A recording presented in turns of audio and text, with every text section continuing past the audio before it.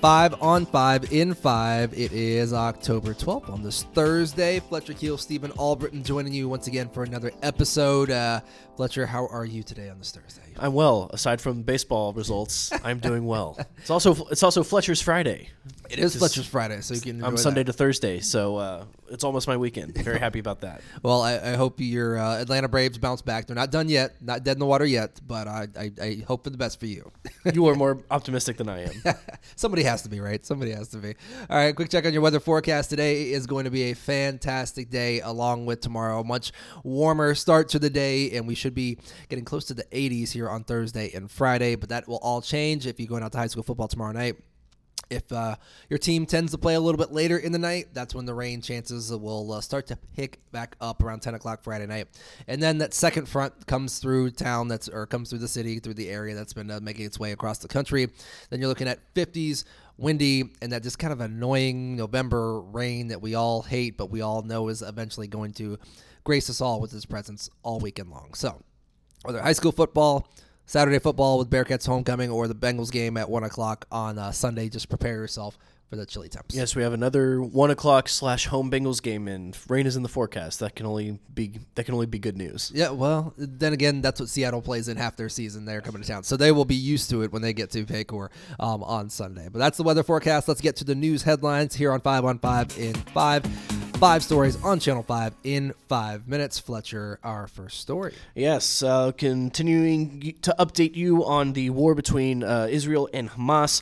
The death toll continues to rise. At least 2,500, people have died on both sides of the conflict, including 22 Americans. And this morning we heard some really interesting sound from a Bengals fan who was actually gifted tickets by Bengals players to the AFC Championship game in 2022, who now finds himself on the front lines of this war. Yeah, it was so good to hear from Yaakov Hammer, who our Meredith Stutz spoke to yesterday, but it's an unfortunate the circumstances that we had to check up on him right now because he is in the Israeli reserves. He's been called to the front lines. I think he's stationed north of Gaza with his unit, preparing for orders, but we checked in with him. You know, he has a wife and a 4-month-old back home, but he's been called to the front lines to fight. And Hammer told our Meredith Stutz that things change within an absolute millisecond. You know, hearing bombs go off, hearing the air raid siren. So we just hope for the best for him and his family that he's able to get home safely. We all hope this conflict ends soon between, hopefully Hamas can be defeated rather quickly so we can all move on because, you know, so many Israelis have been killed. Palestinians are caught in this. Americans are caught in this. And it's just a really bad situation. But our Secretary of State Antony Blinken, he's on the ground in Israel, and the U.S. continues to arm Israel in support of them. Yep. Hammer says he's had 5 family members die so far, either in airstrikes or while fighting. Also says his wife's cousin is missing as well. So it was great to check in on him, as awful as those circumstances are.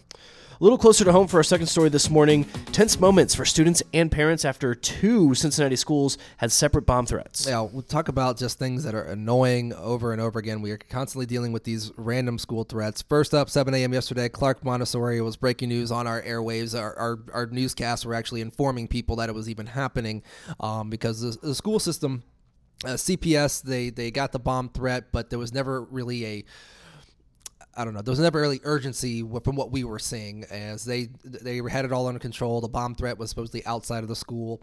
I believe they identified somebody who may be a suspect in that one. But then a couple hours later, Mount Healthy schools, a shooting threat. Parents were racing to school to pick up kids as they release kids from that. And they just had a threat a few weeks back where they canceled school for the entire day because of a threat the night before. So once again, police have to investigate these and identify who's responsible, bring them to justice, but it's just annoying for administrators, students, parents to have to deal with something terrifying like that. Yes, Clark Montessori went on lockout, not lock down or lock in. Our cameras were there. We saw police outside, but we also saw students being dropped off.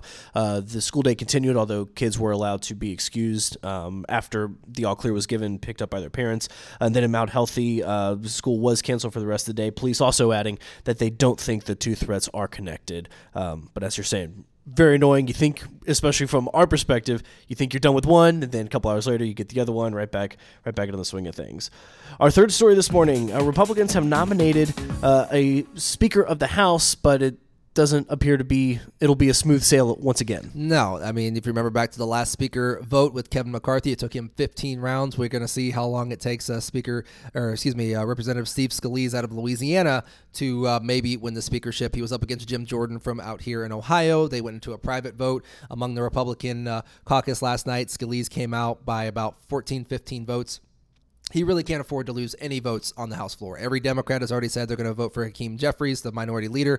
So it's going to come down to if potentially Speaker Scalise can get the votes needed to win the speakership, or else we might see the round-robin votes, the deal-making. I'll give you this if you give me your vote. Right. And right now, Congress is at a standstill because of this. The business of the lower chamber cannot be done without a House Speaker, without a second in line to the presidency. Right. House members such as Lauren Boebert, Marjorie Taylor Greene, Max Miller, Chip Roy have all signaled they still intend to vote for Jordan, and Scalise can only lose 4 Republican votes. You've got at least 4 right there. However, it is worth noting Matt Gaetz, who is kind of the face of the Kevin McCarthy ouster, has signaled he will support Scalise. So we'll see if he can rally some of his Freedom Caucus members to join him on that side. But certainly, as we said, not smooth sailing once again as the Speaker of the House race moves forward. We'll see if Jim Jordan gets more support in the coming days. How about a little 2-for-1 action for you this morning? Love that. A couple of sports updates, a couple of sports tickets updates in a weird roundabout way. If you're a member of Big Blue Nation, we know a lot of our Northern Kentucky listeners have their ears perked. You're going to have a chance to see the Wildcats before anyone else because they're coming to an arena near you. Yeah, that'll be a fun one. They're going to be playing a blue and white scrimmage at NKU's Truist Arena. Tickets on sale this morning, this Thursday, 10 o'clock. Prices range from $10 to $25. And what I really love about this is all proceeds are going to flood relief in Eastern Kentucky and tornado relief in Western Kentucky. So a very cool thing there for Big Blue Nation to go see their team. And then FC Cincinnati, this is what success smells like. No season tickets left. They've basically sold out all of them. Yep, all of them, and they've announced a new initiative, the Orange and Blue Reserve, a season ticket waitlist. Will come with other perks, too. You get priority, you get, of course, top-of-the-line waitlist for season tickets, priority access to pre-sales for other matches, merch discounts, and a free subscription to MLS Season Pass through Apple. Many other things, free FC Cincinnati 2 entry to matches as well. So if you were thinking about putting your name on the ticket list for next year, that has come and gone, but hope is not all lost if you want to be part of the hottest ticket in town for 2024. Yeah, so congrats to FC and all their success. Then our final story, Fletcher, you and I are not $1.73 billion richer, unfortunately. Yes, though you will have seen me if we were, because I'm very much a put it in the bank, work for a couple years, then quietly peace out. But yeah, if you put $500 million lump sum in the bank, it'd be tough to make me wake up early. I'll come because I signed a contract, but you will see changes in my life. Yes, one lucky person in California picked all the correct numbers in the Powerball drawing. $1.73 billion was the jackpot, the second largest in the lottery's history. Don't know what was chosen by the winner, if it was the lump sum or the 20-year payout. But if the lump sum is chosen, that is a cool $775 million just for spending $20 at the gas station. Yes, and the ticket was bought in California, so those California state taxes will take a good chunk of that, but they'll still have plenty of money to enjoy after. Yes, and something that you always forget about, and here we write and do all these stories that whatever entity, gas station, grocery store, whatever, sold the ticket gets a cut as well. So it'll be interesting to see how large that cut is for the second biggest jackpot of all time. Yes, congrats to that person. Congrats to another Powerball winner. That is 5 on 5 in 5. That's Fletcher. I'm Steven. We'll see you back here tomorrow for another episode.